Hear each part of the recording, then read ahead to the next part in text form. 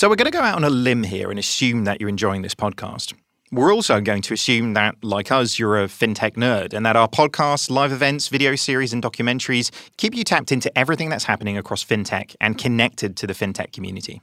So if you're interested in creating content that informs and entertains, then you should definitely chat to our media team and get in touch on sponsors@11fs.com.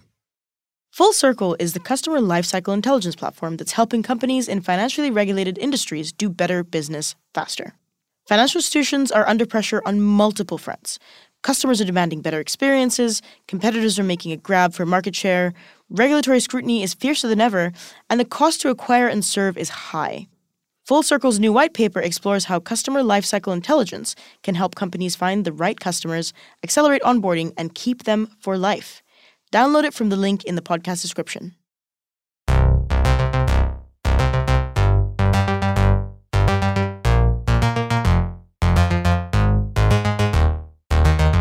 Welcome to FinTech Insider Interviews. My name is David Breer. As you will no doubt remember from late 2019 to its eventual collapse in June 2020, the unraveling stories that happened after that as well, the financial services industry was rocked with headlines about Wirecard. It filed for insolvency in June 2020, claiming 1.9 billion euros was missing from its balance sheet.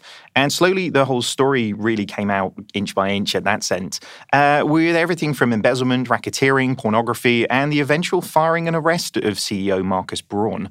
On today's show, we're going to be taking a bit of a deep dive into this and speaking to the man who brought it all to light, investigative reporter at the Financial Times, Dan McCrum. How are you doing, Dan? Lovely to have you on. David, thank you so much for having me. No worries at all. I mean, there's so much in there. Like, I never thought I'd be putting, embezzlement, racketeering, pornography, and firing of a CEO into like a headline for a podcast. But here we are. This is an amazing one. I mean, it's a crazy story, isn't it? I mean, it's the sort of things you just like, hang on, that can't be real life. Definitely, and we'll sort of pick this up a little bit. But the reason why you're here today, and for anybody who hasn't known, I'm not a big book reader. I'm not a big book reviewer, but genuinely, I couldn't put this thing down. So, Money Men, a hot startup, $1 billion fraud, and a fight for the truth. Dan McCrum. I mean, this is what you're here to talk to us about today. Like the cover to cover, it's what happened, why it happened, and eventually what really the result of all of this process was, right?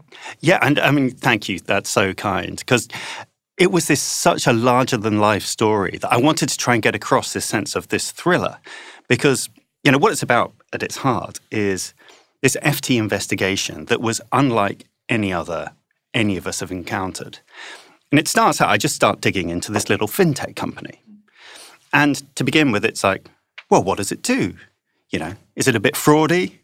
Is it involved in money laundering? All sorts of nastiness?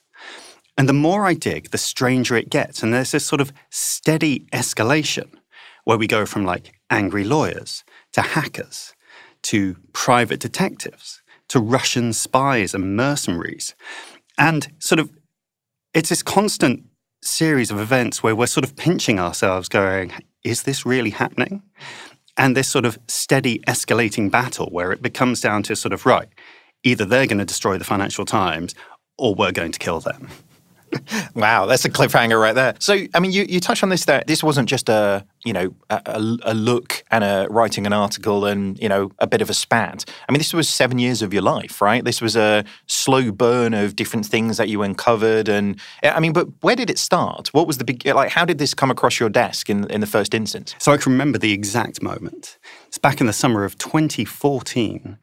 And I was looking for companies that were up to no good, And I'm having a conversation with this Australian hedge fund manager, and he just says to me, hey, Dan, would you be interested in some German gangsters? And I'm like, yeah, of course. Can't say no to that, can you? Yeah. And so I take a look, and it's this small European payments company, calls itself the European PayPal. And, it basically helps you take credit and debit card payments. But it's wrapped itself in, the magic of technology. We see a lot of this, right? So it's turned an ordinary business into something extraordinary. And some of these guys are looking at it and saying, this is a bit too good to be true. Yeah. So what happened from there then? So from a hunch that actually these guys might be up to no good. I mean, how do you even start an investigation in that sense? Is it a knock, knock, knock? Excuse me, Mr. CEO, like that. But like, how do you even approach it? So it turned out, another guy gets in touch and he mentions the same company. I'm like, okay, this is interesting. And what I start doing is looking at what it said it was doing versus what it was actually doing on the ground.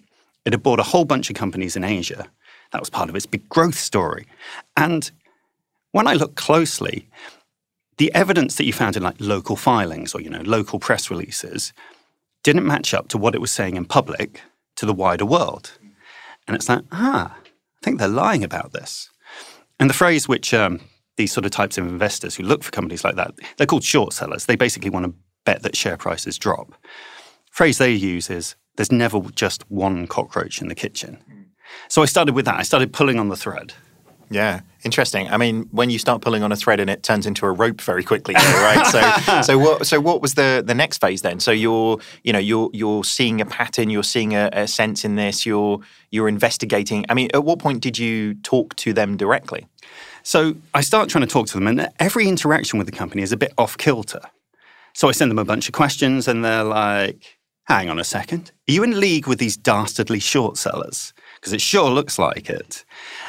And that's quite unusual. Companies don't respond like that. So like, okay, we've hit a nerve. Well, and I would have thought you didn't send it from a Hotmail email, did you? It's kind of like from the Financial Times, Yeah, no, right? I've knocked on the door and said I'm from the Financial Times. And like one of the key characters in this is the chief executive of the company, a guy called Marcus Brown. And he's full tech visionary CEO. He wears a black turtleneck like he's some sort of cousin of Steve Jobs. Yeah. All these big pronouncements about the future. But I finally get to interview him. And one of the great things about being a journalist is you can ask really rude questions. So I ask him about his business. He blathers on, blue sky payments, yada, yada. And after a while, I'm like, okay, so seriously, what's going on here? It looks like you're hiding something. Are you faking your profits? It's a fraud. And what was weird was the words were angry. This is bullshit. But his whole tone was like, oh, God, do I have to explain again why I'm not a fraudster? And that's kind of weird, right? Normally, you'd expect people to be angry. But the thing was, back then, I was sort of on the outside looking in. And you can't use the fraud word in print without getting sued. So I wrote some articles which, got a bit of interest. But nothing really happened. And then some other short sellers came along. They accused it of being involved in money laundering, stuff like that. And again, nothing really happened. And, one of the weird things throughout the whole story is, different authorities in different countries, particularly in Germany, look at what's happening, look at these allegations and go, nothing to see here. So they investigate the short sellers instead. And so really, and while this is going on, I mean, there's all sorts of crazy things, Private detectives are intimidating people. We start to realize hackers are trying to, sending phishing emails to us, everyone who's ever said a bad thing about the company. But the German authorities investigate the short sellers. The accountants keep signing off. And time passes. And suddenly this thing is in the DAX index, the equivalent to the FTSE 100. It's the next big thing. Finally, Europe's got a giant tech company. Yeah. And it's right at that moment, right at the peak, it's worth almost $30 billion, that this incredible thing happens. Sometimes, when you're a journalist, you just get like an email or a phone call out of the blue saying, hey, I've got something good. And in this case, it was a whistleblower. Amazing. And, actually, it was the whistleblower's mother. What? Yeah, so it's, she's this amazing character in herself. She's like, she was born to Sikh immigrants in Singapore, right. Forced into an arranged marriage, but gets fed up with that, kicks out her alcoholic husband and raises their only son herself. Amazing. And she brings him up to do the right thing. So he becomes this very successful lawyer, goes to work inside the company in Singapore. It's a big Asian headquarters. And what he finds is weird. There's like guys inside the finance team who are doing strange stuff like faking contracts, forging documents, sending money out to weird places, sorts of things that you would normally crack down on in a large financial institution. Well, and seemingly overtly as well. You know, they weren't particularly sort of cloak and dagger about this. It was, you know, seemingly sort of quite open in that sense, right? Yeah. There's this moment where, you know, the investigation starts because the guy calls his whole team into like a meeting room and starts drawing on the whiteboard, going, okay, you know, as if they're like planning a robbery or something, going, okay, yeah. So we need to do some fraud, and this is how we're going to do it. We're going to move money from here to here to here to here. And, you know, and someone in that room is just sitting there going, what is happening? God. Yeah. I mean, I've been in many brainstorming sessions, but never one about how to do fraud, mainly how to prevent fraud. But yeah, that's bizarre. I mean, so like just coming back to that in a second, because we'll come back to those moments.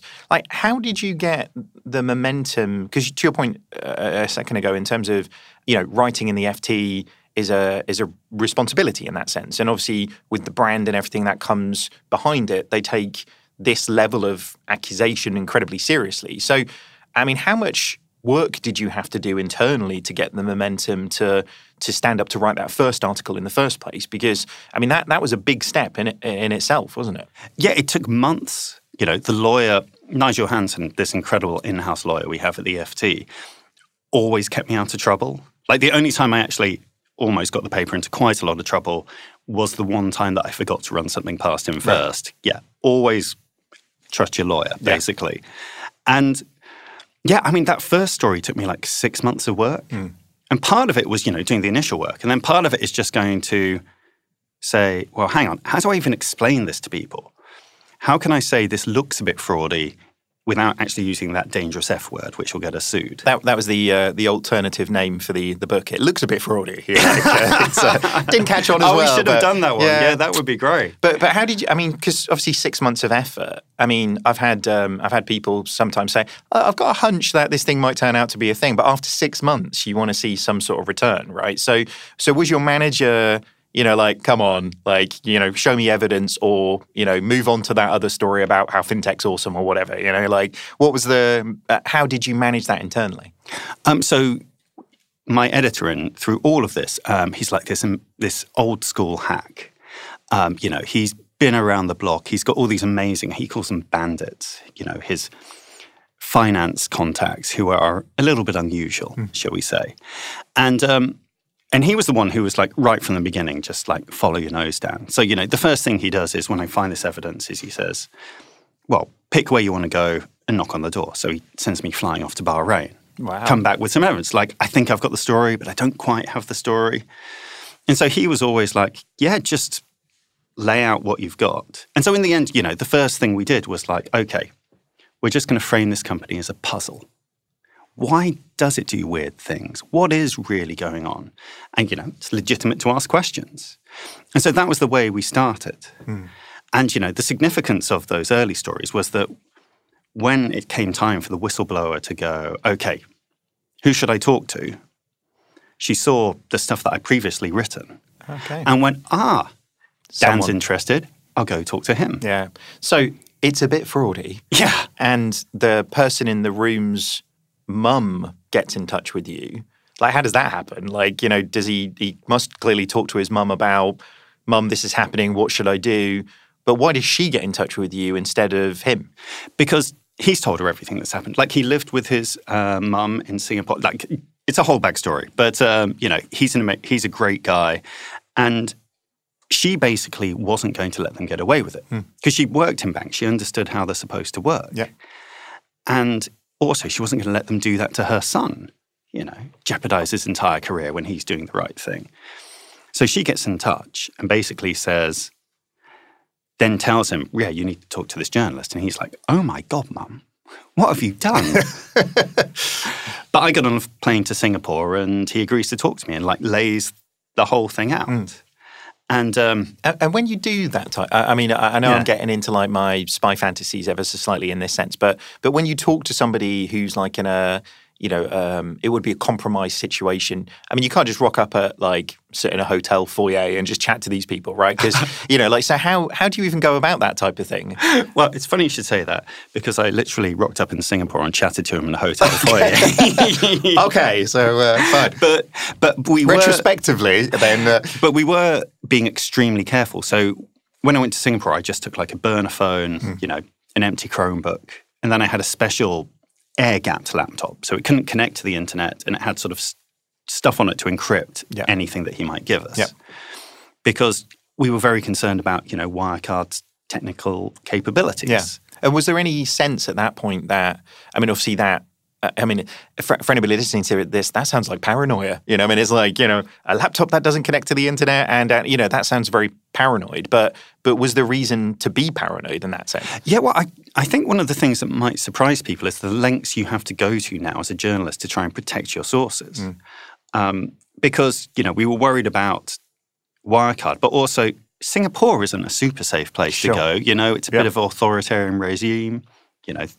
Our IT security guys were like, under no circumstances use the hotel Wi-Fi. Sure. So we had to be just careful about it from that perspective. But also, we'd learnt that, the whistleblower told me himself, he and his mum had started to see the same faces around the place everywhere. And they weren't sure, was that because they were being followed by incompetent private detectives? Or that's kind of the point. Yeah. Just let them know that you're being watched, that intimidation thing. aspect of it. Interesting.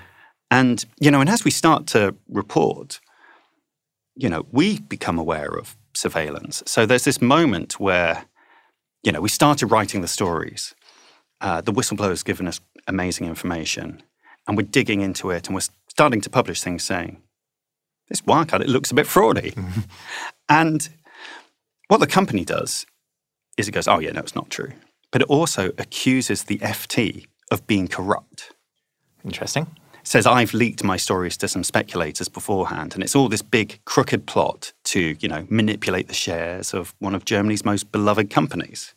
So sort of accuse you because you're accusing them, essentially. But turn the tables. How does that, again, we'll come back to it, but logically, that's never going to play out very well given what they know about the situation, right? So it seems like a strange distractionary technique, doesn't it? But well, you say that, but what then happened is the German authorities believed it.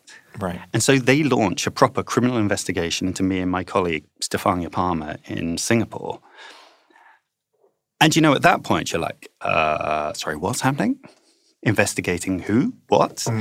And and so the FT is appointing us our own criminal lawyers. Yeah. And we're sort of operating under this, it's quite smart in some ways because it immediately meant we couldn't talk to the authorities because that was dangerous. Yeah. So no chance for us to go and try and explain what's happening to them. And what it did is it sort of gave everyone in Germany who wanted to believe in the company this convenient excuse. Oh, yeah, no, these stories, the Financial Times, that guy, he's just corrupt. You can just dismiss it. It's that sort of Trump fake news thing. And it turns out it's quite effective. Yeah, well, for a period of time. For a period of time. Didn't work out that well for Trump in the end, did it? but neither Wirecard neither. But so take us back to that moment then. So you're sitting in the foyer, you're sitting in the hotel, you're having that conversation. He's sort of confirming a lot of the things that you've heard from different places as well, and leading you to, very different places, different sources. It was even more amazing than that, because this was the first time that I genuinely had someone on the inside who's telling me how the company works and what's going on. And he's sort of like, we're sitting in this hotel lobby. It was weird. It looked like a sort of 1970s starship. It had basically no windows, all weird angles and sort of beige surfaces. Yeah. And throw in a bunch of jet lag. You're in Singapore. It's like, it must have felt very bizarre moments. Yeah. And we're both sussing each other out. Yeah. And, he's similar age to me. I mean, I'm mid-40s, and he's like, he's clearly nervous. Like, he keeps picking things up, passing them backwards and forwards between his hands, But he's got this sort of determined streak to him as well. Yeah. You can see he's angry. And, as soon as he starts talking, it's like, whoa, this is really complicated. Go grab some paper from the lobby desk. And he starts sketching, organization charts. Who are the people doing what? Sort of filling me in on all of it. And it was sort of completely fascinating. But also, really weird because you had this picture of this big, successful international tech company. And then he starts telling us about how it's totally ramshackle inside and there's never any money around and the technology's rubbish and they do weird things. Like, I don't know if you've ever worked with a sort of a regulated financial institution. Mm-hmm. Like, there's a lot of rules involved and record keeping. And he's like, oh, yeah, so basically most of our business is done over Telegram, the messaging app. Okay. And you're like, what? So it's like he's opened the doors and it's like, what on earth is going on inside this company? And it's an incredible moment. Yeah. Well, but that must be a very vindicating, you're like, I'm getting somewhere here, like this. And actually at that point onwards, were you feeling much more confident about, the eventual outcome of it? I guess at that stage onwards, it's like that this is a matter of time now. It's gathering the right evidence and getting the pieces together to build the case. Oh, there's quite a lot of work that it's going. But it's more these sort of like, holy mackerel, we've got a story here. And so I can immediately tell, okay, there's definitely a story here, but it's a bit complicated. Sure. How am I going to explain it? And how are we going to prove it? Yeah. And then he sort of, and so I spent 3 days with him. My colleague Stefania joins us. And eventually, the thing which is always hard as well, when you've got like the mother load of documents, it's like that moment of like handing it over and going, a bit reluctantly, it's like, you're gonna look after this. You're gonna keep it safe, right? But also, you're gonna do the right thing. You're gonna publish the story. Yeah. And that was, and that was the thing. It was like, you are gonna write this story, right? And and so he hands it over, and then we have to run around and try and prove it. And like, what can we print? Amazing. So when was that then? At the 6-year period. Oh yeah. So how far into the process was that? So this was 4 years in. 4 years in. Okay. So this is sort of October 2018. Wow. And, I go back to the FT and I spend 2 months in a bunker. Yeah. Basically, he's given me like the entire inbox of 3 of the characters. And I'm going through their emails and sort of reading, following conversations, threads, things like that. And, trying to work out what on earth is really going on. And there's this key guy who's called Jan Marsalek, who's like one of the main bad guys. And, the book is really sort of his arc as well. It's about, he's like the typical tech whiz kid. Like everyone who meets him says they're like, he's one of the smartest people we've ever met. Drops out of high school to start a tech company. Too busy to go to university. Too busy to learn to drive. Who's got the time? He's one of those guys. And he's their like Wirecard's chaotic genius. And as I'm trying to prove this, he's always at the margins. And we know that he's the one who's been leading the pushback against us. He's been, dealing with nightclub owners to try and set us up and, offer bribes to people, deals with the private detectives. So we're quite convinced that he's the bad guy. But as we're sort of doing this, we're trying to write the stories, trying to prove that he's the criminal. And I've never met him. It's a strange thing to have, like, you're trying to get, we spent years in opposition to each other and never had a single conversation. But as we're doing this, we're like, oh, he's got some strange friends. And so we start to discover he likes hanging out with a Libyan militia. Okay. And he takes his holidays with this Russian mercenary guy. Goodness. Goes for a jaunt strolling around Palmyra in Syria during the Civil War. Okay. So you're kind of like, at that point, as you start discovering these things, you're like, oh, right.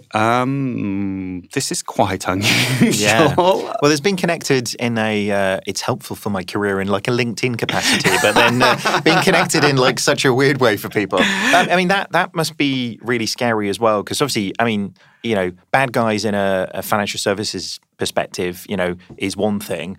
Bad guys in a, Bond villain sense, is a very different permutation. I'm just caught up with the idea now. Is there like a LinkedIn for bad guys, or do they use it as well? Maybe, sort of wanting to meet fellow master criminals. If there isn't, then I reckon that's a gap in the market, isn't it? But, there we go.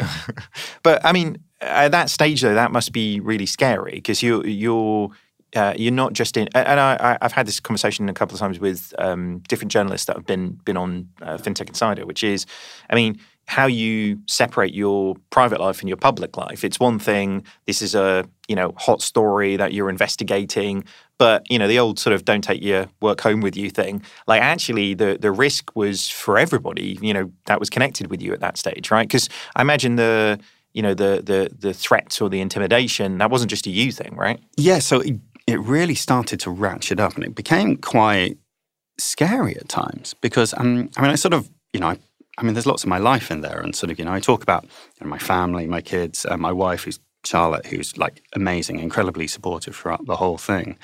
But also that fear starts to creep in, There's never an express threat. You kind of assume that as a journalist, if someone breaks your legs, that's going to be news in a way that esoteric financial crime isn't. Yeah.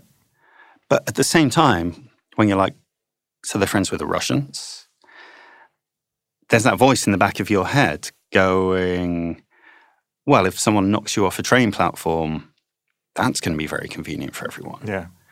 And so you sort of, is it paranoid when you have enemies?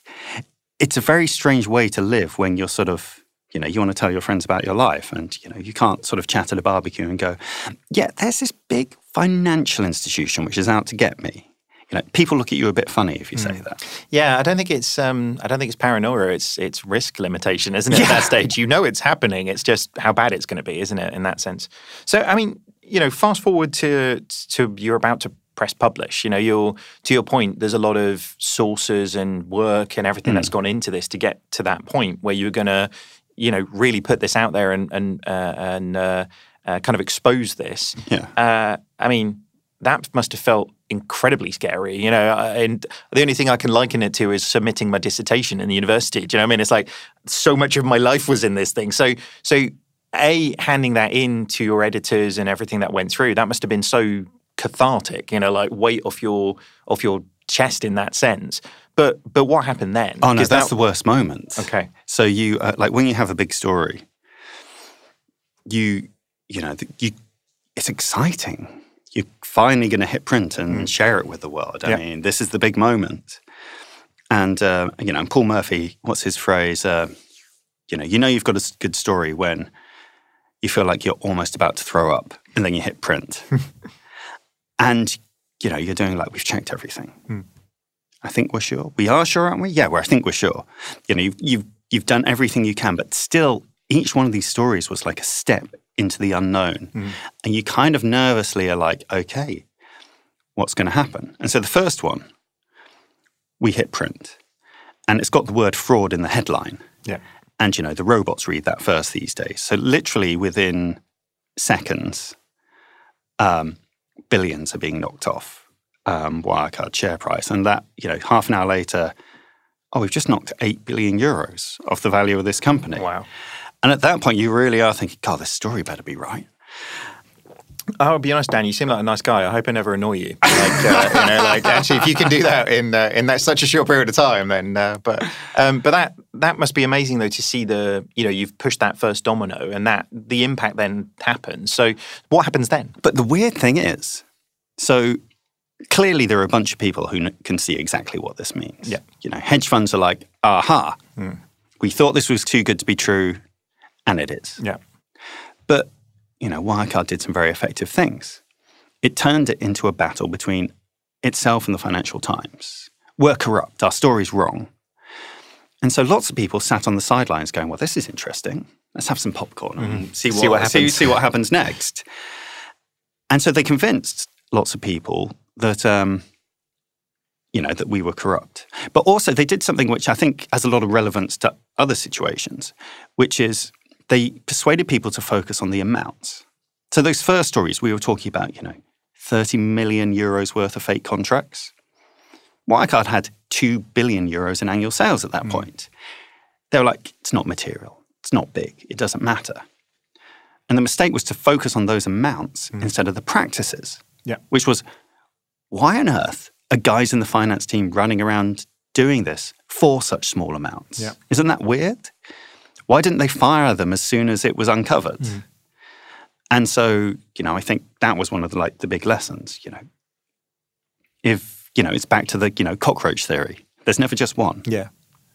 That's scary, isn't it? And obviously those practices scale quite effectively once they've got them in place in that sense. But so what happened post press then? So these things go live. You've said fraud publicly. I imagine their lawyers get in touch almost immediately, as quickly as the bots pick up the fraud word, right? So and then it becomes a sort of a legal battle between the FT and Wirecard in that sense, playing that out. Where does that leave you in that? So it becomes this real. This is the moment where it becomes this real sort of like hand-to-hand combat between us. Yeah. So they say our stories are rubbish. We go away, do more reporting. So we send my colleague Stefania off to the Philippines. And it turns out, she goes to visit some of Wirecard's very important customers. And she's like, well, it's got logos for a payments company in the window, but really it seems to be the office of a tour bus company. And there's mainly just bus drivers walking in and out. And you're like, this is the smoking gun. We've got it. But as soon as we publish that, Wirecard announces to everyone that it's suing us, suing me personally. And so again, that squashes it. Everyone doesn't quite take it seriously. And, SoftBank gets involved at one point. SoftBank, the revered tech investor who has made a number of interesting investments, shows up and decides that, well, they've looked at all these Financial Times stories and we're going to invest $1 billion into Wirecard. Goodness. And again, so we're having this back and forth. But the thing was, even with all the pressure and, all those worries, they made it impossible for either me or the Financial Times to walk away from the story. It was a matter of reputation. We couldn't let it rest. Yeah. And so we sort of keep going. And then there's this sort of like this moment of revelation where I'm going through the documents which I've been given. And we've sort of gone back to them because we're writing the stories and they just don't seem to be working. We need something better or bigger or clearer. That's worrying in itself, isn't it, though? Like, obviously in the age that we live in now, the fact that something so significant from such a trustworthy source could be kind of washed over with, it is that Trumpism, isn't it? It's I'll do something shiny over here and try and distract everybody. But still, like, that can work for public opinion. But regulators, governments, actually the authorities, how did they get away from distracting? Do you know what I mean? Because BaFin don't care about a personal beef with you. Like, actually, they've got regulation to uphold, right? So I think there's a couple of things about these kinds of frauds, which is the way they get away with it. And it's kind of institutional psychology. So everyone around the table looks at everyone else and they go, well, Ernst & Young, one of the world's biggest accounting firms, some of Germany's biggest banks, some of their biggest investors, some international, very respected investors. Surely none of these people would be involved if this was a big fraud. Yeah. And it becomes, self-reinforcing. By the time a company, is worth $30 billion, you sort of assume someone would have caught it if they were up to no good by now. And that sort of becomes proof of itself. And so I think that was what really worked. And also people bought into this whole vision of Marcus Brown, the charismatic chief executive in his turtleneck. They trusted him. They listened to him. And he's telling them, it's all very complicated. And he's telling them there's nothing to the stories and the FT is corrupt. And I've known him for years. I trust him. That's scary, though. I mean, as you say, if you've got a top 4 accountancy firm doing your accounts and they're saying everything's fine publicly as well, that's a crazy. So the network here at play, I mean, how do you even pull the wool over an accountant's eyes in that sense? Do you know what I mean? That seems really difficult to engineer, doesn't it? But I guess there's a lot of people believing a hype, believing the story, believing the momentum, and somebody, to your point, somebody somewhere should have done triple checks on some of these numbers. But we've seen this in previous instances, haven't we? We talked before we started recording about something like Enron. This happened in that sense as well. It's happened a few times before, but I wonder sometimes whether people's incentives, the people who are doing the incentives to check, being paid very heavily by the organizations that they're being paid by, probably isn't the greatest kind of, incentive structure in that sense, is it? Yeah, I mean, we could definitely improve the structure of things like audit. And actually, one of the consequences of Wirecard is, I think that's contributed to Ernst & Young now proposing to break itself up, separate audit from consulting. And it's an interesting question, right? I mean, you talk about responsibility. There are a lot of people who were paid a lot of money, who have lost their organizations, very large sums of money in Wirecard. Is it enough for them to just point at the audit firm in the light of all the evidence and say, oh, well, I trusted EY? Yeah. So, yeah, I mean, I think there's lessons for all of us. But, it's an age-old tale, isn't it? Greed prompts people to look at something which is too good to be true and kind of convince themselves that everything's fine. Yeah. And you get one of these big ones every generation. We need to relearn that lesson again and again. Well, you touched on it. I mean, obviously the fallout from this has been, very significant for Wirecard. But for the industry more broadly, there are some positives. As you say, the potentially, while EY haven't said this is why they're breaking these things up publicly, you can't help but connect those dots, can you, in terms of, and broader in the industry. Have you seen positive change that's come from this? Yeah, I think there's positive change. I think people are starting to look at a lot of companies and sort of saying, well, show me the money. What is actually going on here? And there's less tolerance of that just sort of hand-wavy bullshit. Like, oh, yeah, no, AI? Yeah, don't worry, we're going to solve everything with AI. You don't need to know the details.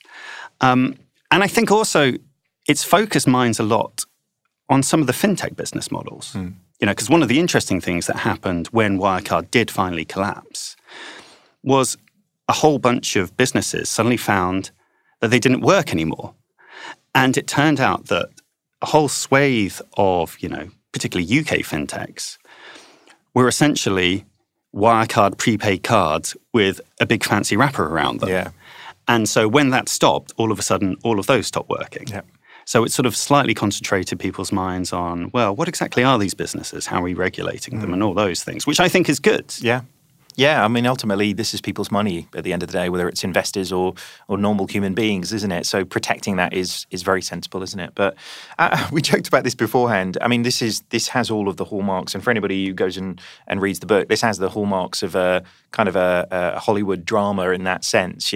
Inevitably, this is going to get turned into some sort of docuseries, isn't it? I can see it popping up on Netflix imminently, I imagine. But well, you wouldn't be wrong about that. Yeah. There is a feature coming in the not too distant future. Amazing. Well, as long as it turns out to be like a Netflix quality and not like a Star Hollywood kind of no, it's daytime drama Netflix quality. Well, so who do you want to play you in that series? Because so the documentary is coming. Yeah. A series that would be amazing. I mean, it felt like I was in the pages of a spy novel whilst it was happening. So to see it on the screen would be fabulous. But, I'm not going to be so presumptive as to try and pick an actor. There's many. I mean, I'd like say the spy stuff. I'd push for like Matt Damon or Brad Pitt or somebody like that. I mean, it's got to be that spy vibe to it. My friend, you'd be parachuting into Singapore and everything, like a little bit more Mission Impossible. But still, the main story I think would be there, wouldn't it? Yeah. Well, my friends tell me Jonah Hill would be perfect. So. Okay.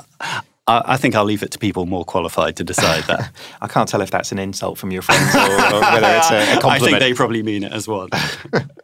Obviously, and before we sort of wrap up, I know we're going to sort of not cover everything in the book because we want people to go and read it. But I mean, this can't be the only story that's out there like this, right? As you said, there's every generation there's one of these. But actually, in the world that we live in, with the amount of money that was sloshing around from an investment perspective, and there's got to be other stories that kick out like this, right? So, what's the next book? What are you working on next? Steady on. Let me finish telling this story first.